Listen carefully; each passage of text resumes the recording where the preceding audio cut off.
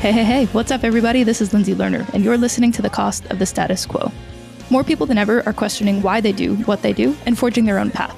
And on this show, I sit down with these entrepreneurs, trailblazers, creatives, and overall awesome beings to discuss the ideas, the opportunities, and the overall tips and tricks they're using so that the rest of us can do the same. This is The Cost of the Status Quo.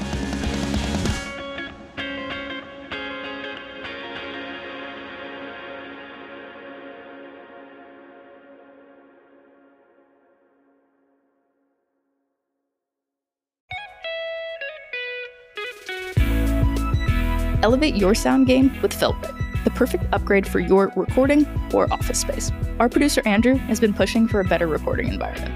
Say goodbye to basic egg crates and hello to stylish felt tiles that not only reduce 35% of ambient noise, but also show off your unique design sense. And the best part, these tiles are made from recycled bottles, making your recording space both stylish and eco-friendly. Get 10% off at feltrate.com with code CSQ10. That's CSQ10. Let's give Andrew and you, our listeners, the top-notch sound that you deserve while making a positive impact on the planet. Share your creative Feltrate designs with us and join the sustainable sound revolution.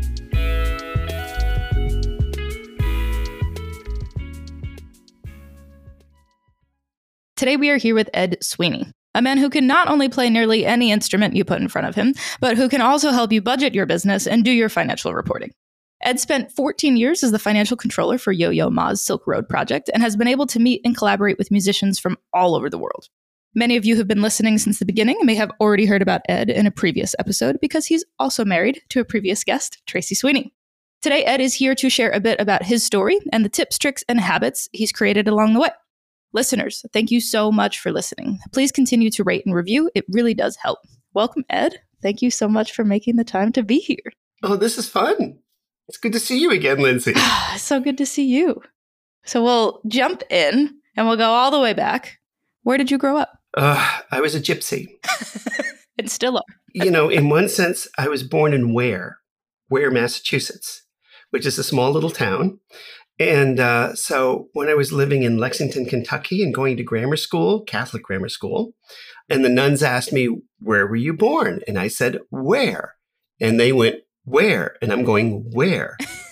So I was kept after school and my mom was called down and where was your son born? Where? It's a great place to be born, but I only lived there 6 months. But by the time I was 15, I'd lived in 7 or 8 states. Wow.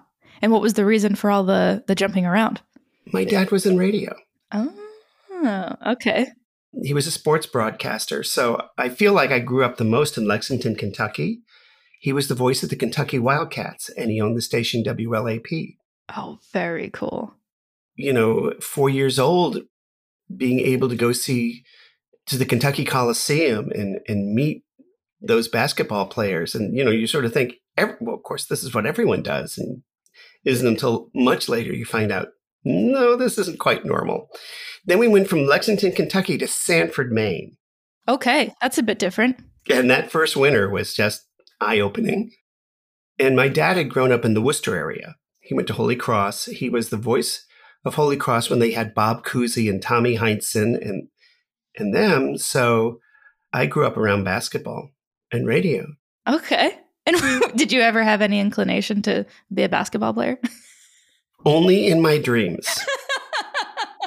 I used to tell people that I could play basketball just as well as Larry Bird, but there was a reason why he got $7 million a year and I didn't. That's amazing. Oh, man. And so how do you think moving around all the time changed your perspective for better or worse? I think moving around allowed me to see a lot of different parts of the country. It was a really different time. I mean, the late 50s, early 60s in Lexington, Kentucky, and being Roman Catholic, you were definitely in the minority, and you knew it. And if Adolph Rupp had not been decided that my dad was going to be the voice of the Kentucky Wildcats, we never would have lived there that long. So now, like you said, now you're based in Rhode Island. And what was that journey like so you've been in Rhode Island a while now. How did you end up there? I went to Providence College, and I was their very first. While I was there, I was accepted as a chemistry major, but then worked with some people and became their very first music major ever. Oh, interesting. And what was the catalyst that got you into music? In high school, I'd seen a blind blues guitarist by the name of Paul Pina play. I wanted to be able to play like that. And so I took guitar lessons from him for a while, and then he signed to Capitol Records and left Clark University and left New England. The song Jet Airliner he wrote. Oh, wild. Got in a pissing match with the record company, which is, what artists do. But the person who had recorded the song played it for the Steve Miller Band because he was out in LA and said, you have to hear this. And I actually reconnected with him because of the movie Genghis Blues, which was Paul had self-taught himself Tuvian throat singing while he was living out in San Francisco. His wife had died. And through shortwave radio, he taught himself. And there was a whole conclave of people from Tuva there. And they brought over one of the grand masters. And he went to see him and then sang for him. He was invited to a Tuvian throat singing contest. And so they went out and they made a documentary. And through that movie, I'm going, that's Paul. I wrote to the movie people and reconnected with him shortly before his death. But he first inspired me. He went, and I was playing coffee houses as an open act. And I met this musician, Andy Cohen, who played country blues and folk songs. And I was playing pop songs. So he said, yeah, I can tell you don't like what you're doing. You're not in love with it. You like it, but you're not in love with it. And so he sang me some songs and showed me things that I just fell in love with. I became very passionate about traditional music and much more fingerstyle guitar and everything. So then I entered Providence College. Why chemistry? Well, actually, the hard sciences I was good at in high school. And I went to an all-boys Catholic high school, St. John's High School. We wore a sport coat and tie every day. No music program, no arts, nothing.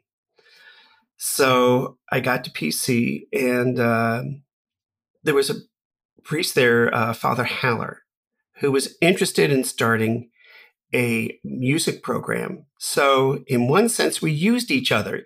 He was able to say, I have someone who's interested in studying music. So let's get this going.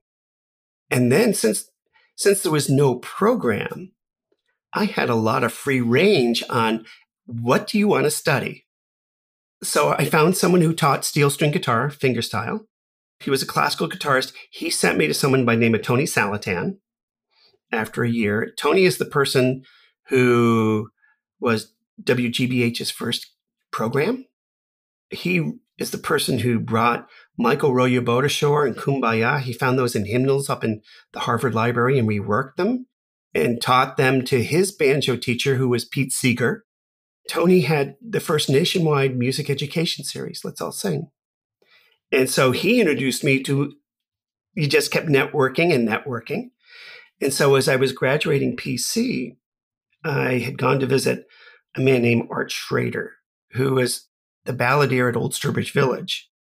And he said, you could go get a degree in ethnomusicology, but none of the programs are really worth anything about American music.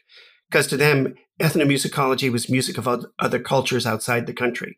No one was introspective inside.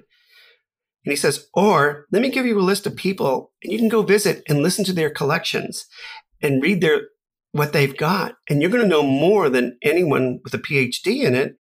You won't have a degree, but you'll have a lot of knowledge. And I took the lot of knowledge route.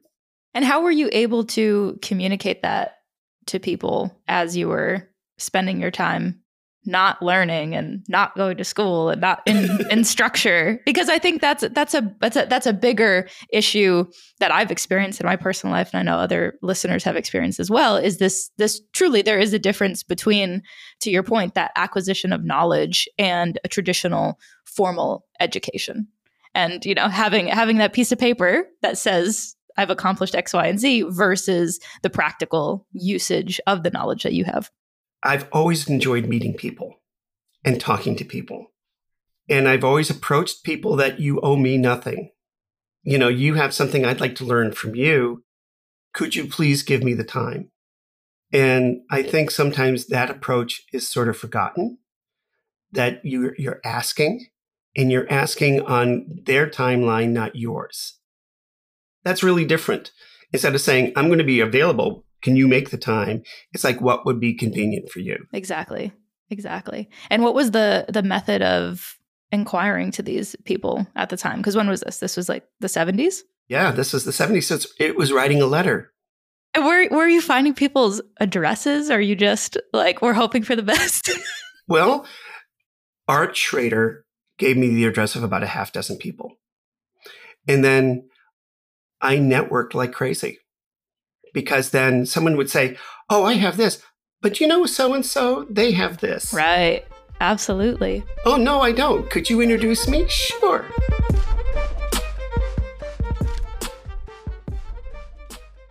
When I graduated PC, I was given well, you don't have anything else to fall back on.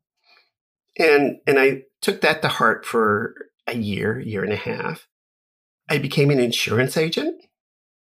What being an insurance agent teaches you is unless you call, nothing happens.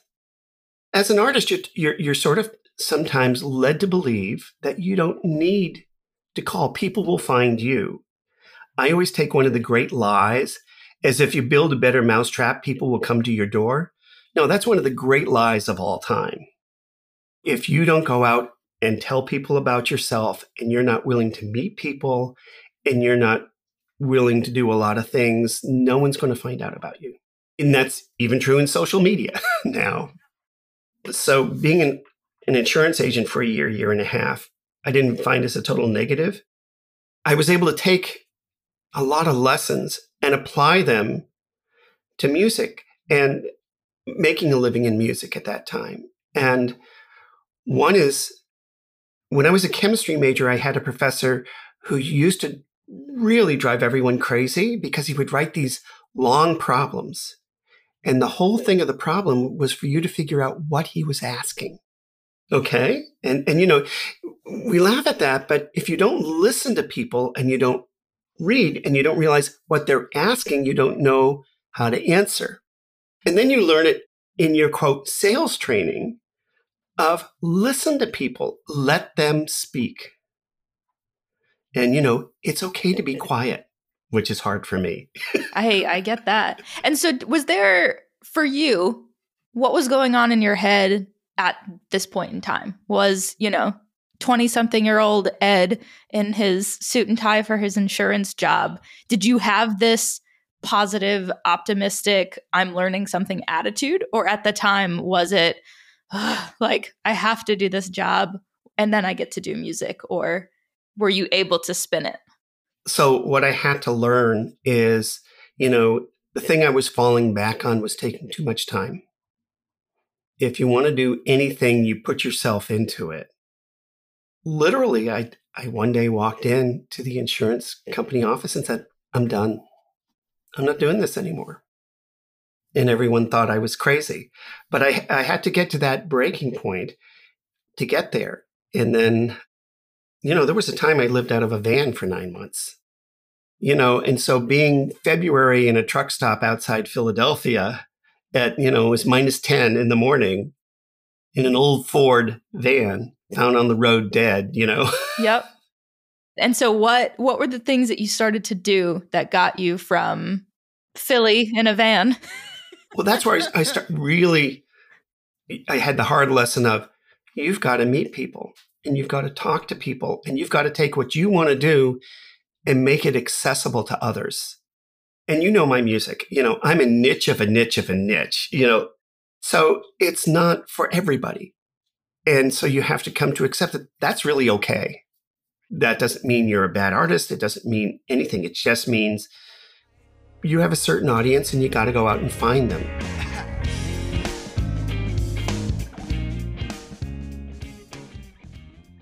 And so you hit the road and you're traveling everywhere?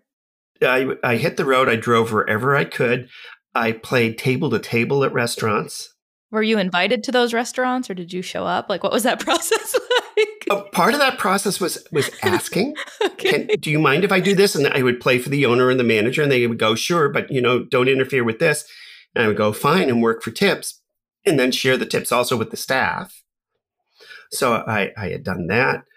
And it's also how the staff works. Again, it's that understanding where you are and take a look around you. Was that something that was taught to you, or is that something that you observed, or did you pick I observed. up? Okay. I observed and, made my mistakes and learned from them. I think it was the summer of 77.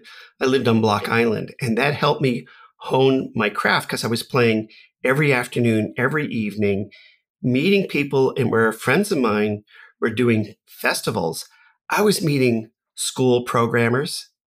I was meeting different clubs who saw me entertain people there because I was learning my skills of how do I take what I love and make it accessible to someone else.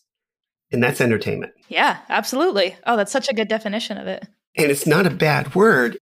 It is taking what you love and what you want to do and figuring out how to communicate it to others. That transition is an art in and of itself. Do you differentiate your niche inside of a niche inside of a niche art that you create? Do you differentiate that versus entertainment? No. In fact, if you ever read Pete Seeger's biographies and stuff, he considered himself an entertainer. People talk about, no, he was a political activist. Yeah, he was. But he understood that once a dollar changed hands and he was in front of an audience, he was an entertainer. Oh, interesting. Yeah, I've heard a lot of artists. What I've seen and experienced in terms of going to shows and going to events and having that experience, what I've noticed is, for me anyway, there is such a big difference between people who can entertain and who consider themselves entertainers versus people who are, maybe sitting on a bar stool in a coffee shop or something like that, and they are simply playing their music for simply the joy of playing their music, not necessarily, to your point, that joy of exchange and entertainment.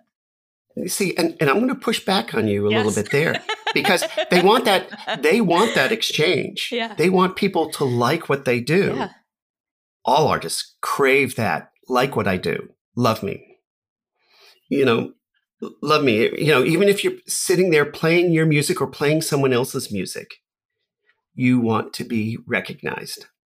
And I know some people think it's crass to think of it that way as entertainment, but that's what it is. You go on a date with someone and you don't want them to sit there and say, yeah, well, whatever, right?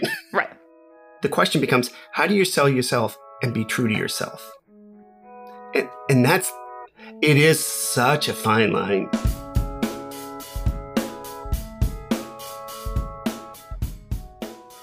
So to go back to you, driving tens of thousands, probably hundreds of thousands of miles around the United States, did you teach yourself how to go about booking different shows and setting up gigs? What was that process like? What sort of organization did you have?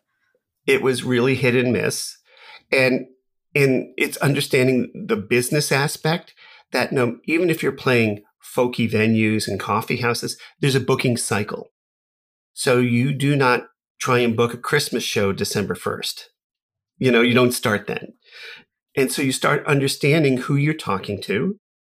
Because I was doing this all myself, and you didn't want to be obnoxious, but you did want to ask questions, I learned how to talk to people. I used to ask, so when can I bother you again? And usually the other person on the other end goes, you're not bothering me. And then they would give me of when to call them again. It was a tactic of trying to, who am I talking to? Why am I talking to them? And it's a very different tactic to when you talk to a club owner who is booking 100 shows a year and someone who's having one concert a month in their house. And it's keeping records of when do people make decisions? The sales training of being a life insurance agent, one of the phrases is there's nothing worse than sucking up to the wrong person. Oh, gosh. Yeah. That's a true one. It's a true one. That is a true one. So you sit there and you go, and you would talk to someone, well, I'll bring it to the committee because so-and-so makes the decision. And you're like, oh, that's nice. And you realize you're starting over. Oh, that's brutal. That's brutal. And at what point along the way did you start to be able to be stable in some capacity with doing music? I don't know if I ever felt stable, to be honest, because there's always that next step. It's never, well, you've done everything, so now you can put it away. And then my priorities always kept switching throughout my life and going back and forth. I did these Christmas recordings, these instrumental Christmas recordings. And in one weekend, I was in USA Today, the Washington Post, the Boston Globe, the Boston Herald, New York Daily News. I was in all these major newspapers. And I'm being interviewed in USA Today while changing Ben's diaper, who's now in his 30s. But, so you're trying not to get christened by a little boy who's diaperless while talking to a reporter on the phone. And just to sort of give the context to that is that my mom, Irish Catholic from Ireland, an immigrant to this country. And I was telling her about this, and her comment was, well, maybe this will get it out of your system now. And she actually meant that as a compliment, but it was really sort of going, okay, Mom. But even then, it isn't like I made it. That was all things so I could, if I wanted to apply them, and it's me applying them and to move to another level. The other thing that you definitely did that was, quote unquote, against the grain is being that stay-at-home dad. And so at what point were you, or how were you rather, raising kids, making music, you're in the studio, having a family? Like, what did that balancing act feel like? What did that look like? Well, first, one of the things that really hit me, so Tracy and I have two boys, Luke and Ben, and they were young, and we were living in Cranston, Rhode Island. And I had done a West Coast tour, which meant I was driving for 3 weeks. And so I drove out, and I came home, and they had changed a great deal. And, startling amount. And Tracy was an editor at the Providence Journal for the morning newspaper, which in those days meant she went into work about 3 to 4 in the afternoon and got home at 2 to 3 in the morning, because that's when the morning paper was done. And I realized I had been on the road for 3 weeks, and I missed all these things with the boys. And when all the bills were paid and we paid childcare, I had made $150. And so we talked so I started pulling back then, because Tracy had a job that had benefits, paid vacations. And I don't regret that. There are moments of regret, but I don't regret it, because at that time I was getting booked at a fair number of places. I was on a record label, and I pulled back. And I pulled back from teaching. I still did some recording and then pulled back. But what I learned from staying home is you're not the center of the universe. When you have kids, they make sure you know that you, every day, you are not the center of the universe. So let's learn that. Yes. Oh, I learn that lesson every day. Yeah. And it's an important lesson to learn, because it also helps you relate to other people.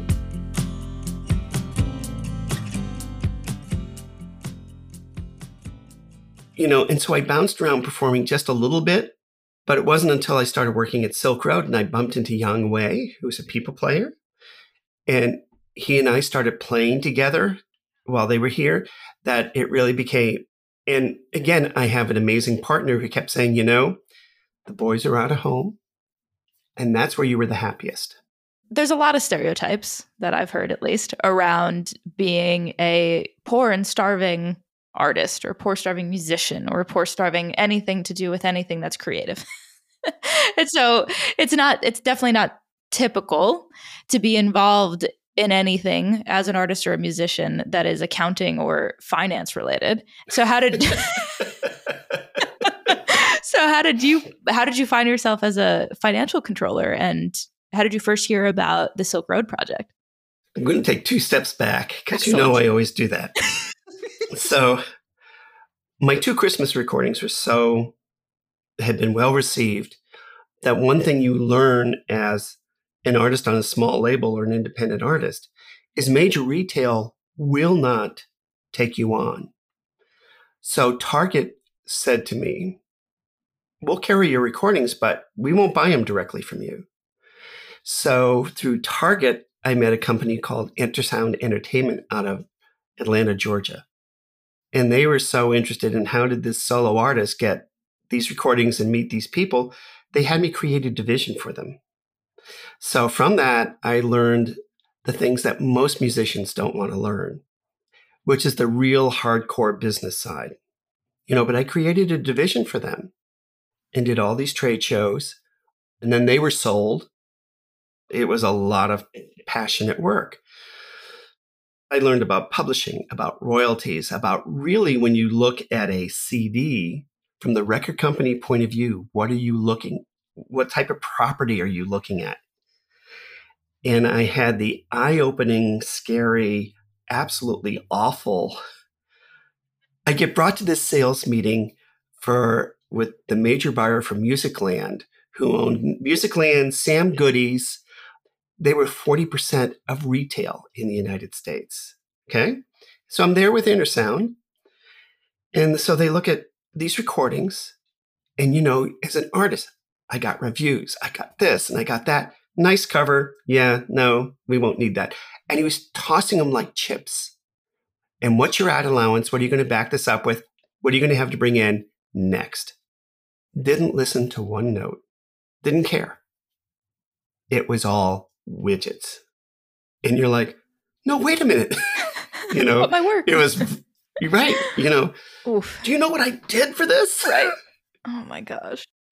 So you learned what a different world. And I had seen friends and acquaintances who were proud that they got into Strawberries or a record chain, and it hurt them financially.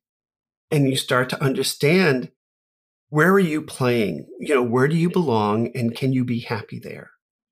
How do you stay there, and what comes up next? And so many people think, I'll get this thing, I'll get into retail. I could get into retail and I got it made. No, you're just entering a new game, which you may or may not be able to survive. I got to see that firsthand. It was that education that was like, oh my God. And in one sense, when you're head of a division for a record company and you're creating it, you lose a little bit of your joy of why do you like listening to things? What attracts you to things? Because you sit there and say, well, how does this fit in? What's its ad allowance? You listen to things so differently. So I got to walk the line of being an artist and then having friends at Sony, BMG, and all this doing specialty products who would talk to me and not talk to me as an artist, just talk to me as an equal, which is very different. It makes you realize that maybe you don't want to be there. Is that how you found out about Silk Road Project? No, I was so we have that. I come back home. The boys are in high school, which meant I brought them to every baseball game, theater, karate tournament, everything. So I was doing 40 weekends a year with kid activities. And someone who Tracy had worked for at Brown had become the CEO of the Silk Road Project. Networking at its finest. At its finest. And they were looking for a finance director.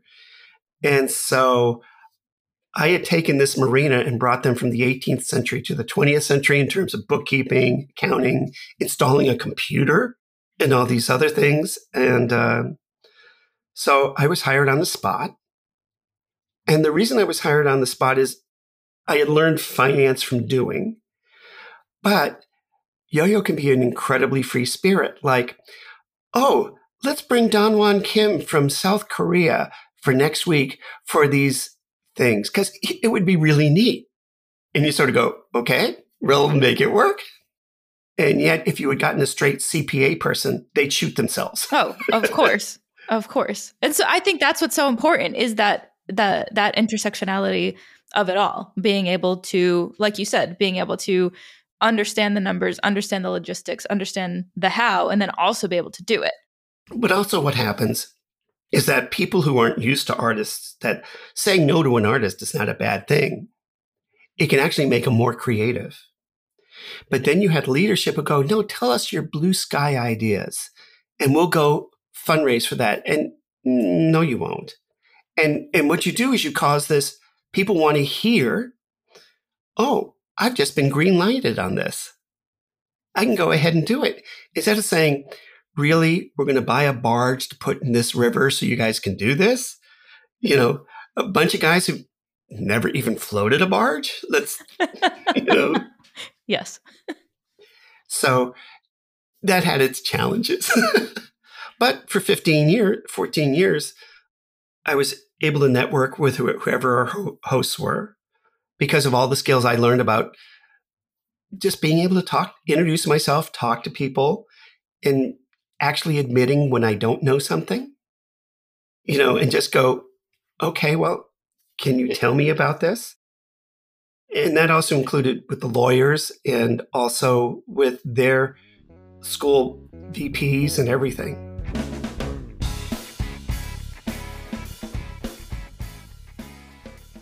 Do you have a standout moment or two from your years at Silk Road Project? Well, everyone has heard the story about Yo-Yo leaving his cello in a cab. That's true.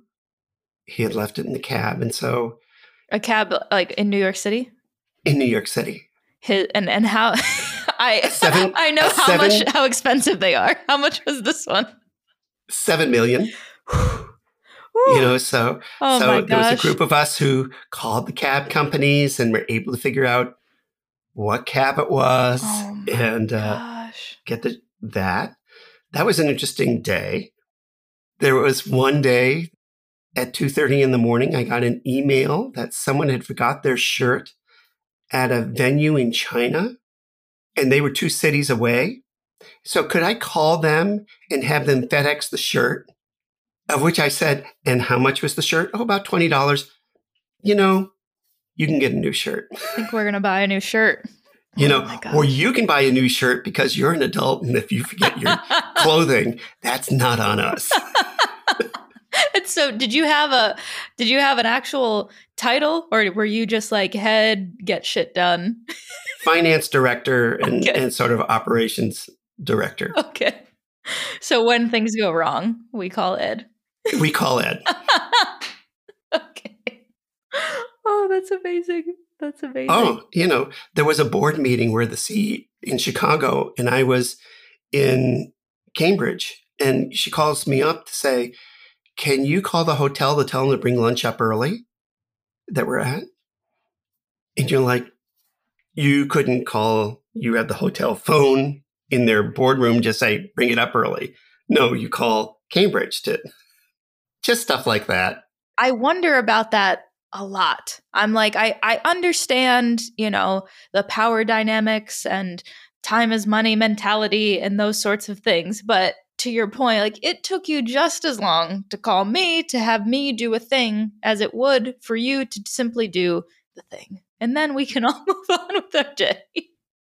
Yep. You sit there going, like, oh my goodness. There's a whole thing about artists and nonprofits and the arts that are so similar. So how do you teach artists that they aren't the center? Or the nonprofit that not everyone loves them? And you've really got to be at peace with that. Yes, I use the line a lot. There's a reason why there's chocolate and vanilla in the universe. You just accept it and you move on. I follow Janice Ian on Facebook a lot. Great writer.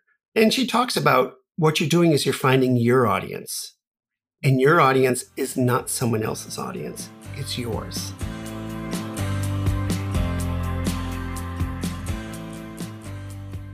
And now looking back, what would you say are the top things that go into the making of a music career other than the actual playing of music or writing of music? Well, I think one is having a true passion and desire. When you sell yourself short and compromise, you really hurt yourself. You have to have that belief that no one else will have, that you will find your audience. And no one else is going to have that belief. The hard way of saying that is that there's only one person in the universe who cares if you make a living in music, and that's you.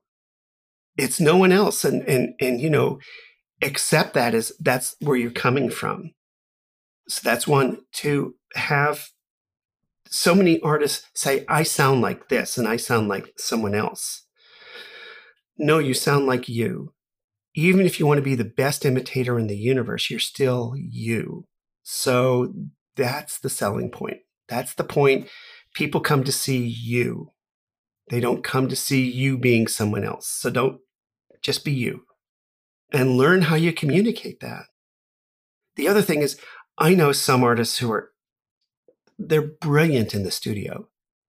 Which is its own set of skills. Everyone thinks these are all transferable, but you put them in front of an audience and they lose it. And then there are others who are great on stage and you put them in the studio and you're like, and it's more common than people think. The other thing that always gets me is once you find yourself in the us and them, then you've lost. It's always we. It's me, it's the venue, and it's the audience. It's a giant we. It's not that. It's not us and them. Well, you might have already answered these, but we do ask every guest, what's the best piece of advice and the worst piece of advice that you've ever gotten? The best piece of it, there's a lot of them, and they all happened in a certain time. Because I thought about that question when you sent it to me. The worst piece of advice is do something so you can survive until everything else happens. Because I think that ultimately it takes away your soul. We all have limited time and energy. And if you're working a 9-to-5 job and you're exhausted, when do you get to do your art? There's a scene in the movie Up in the Air with George Clooney. And he looked at someone and said, how much do they pay you to give up your dream? It's this guy who's being left. And he goes, what do you mean? He goes, well, most guys bus tables, but you worked as a chef and you did this. So how much did they pay you to give up your dream? And he goes, $24,000, because he's being laid off. So he has to come to grips with that. So he goes, this is a wake-up call. You can go back to your dreams. And to me, being musician, life insurance salesman, back to musician, stay-at-home dad, back to being a division head for a record company, a marina, finance director of a nonprofit, back to trying, in these COVID times, restarting a music career has been interesting. Yeah, that's a good word for it. I'm just finishing up being a board member at the Blackstone River Theater. There was I can't remember who she was. She was a CFO who talked to the Harvard Business School. And Silk Road was at the Harvard, was in residence at Harvard. So I went to listen to her talk, and she talked about careers are jungle gyms. There's no corporate ladder anymore. And there's really, when I think about it, no more ladder for all of us to climb. It's a jungle gym. Right. Oh, I love that analogy. And you fall up and you fall down, you climb back up, and sometimes you get on top, and there's no straight route. And I just don't think there's a straight route anywhere anymore. Oh, that's so true. And what's the best piece of advice then that you've ever gotten? Slow down and listen. I got that one from Tony Salatanis. When he would teach me guitar, he had this annoying thing of we'd be working on a piece of music. And I'd start at one rhythm and we'd start at the same rhythm. He'd play note for note exactly with me. And I had to learn real fast that, I'm speeding up. Not a good thing to do. So for us to play together, which meant I had to listen to what he was doing and I had to listen to others. Couldn't have ended this more perfectly. Thank you so much for taking the time today. This is great. Anytime. I'll link everything, all of the things in Ed's show notes, and we'll talk again soon. Looking forward to it, Lindsay.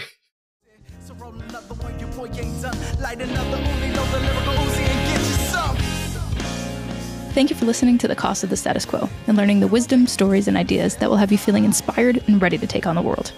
If you've enjoyed this, please remember to share, rate, and review. It means the world to me and the team putting it all together.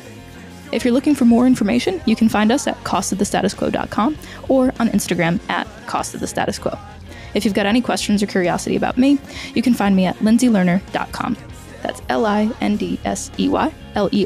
LindsayLerner.com, or on Instagram at Lindsay Lerner. Thanks again for listening. Hope you have an awesome day.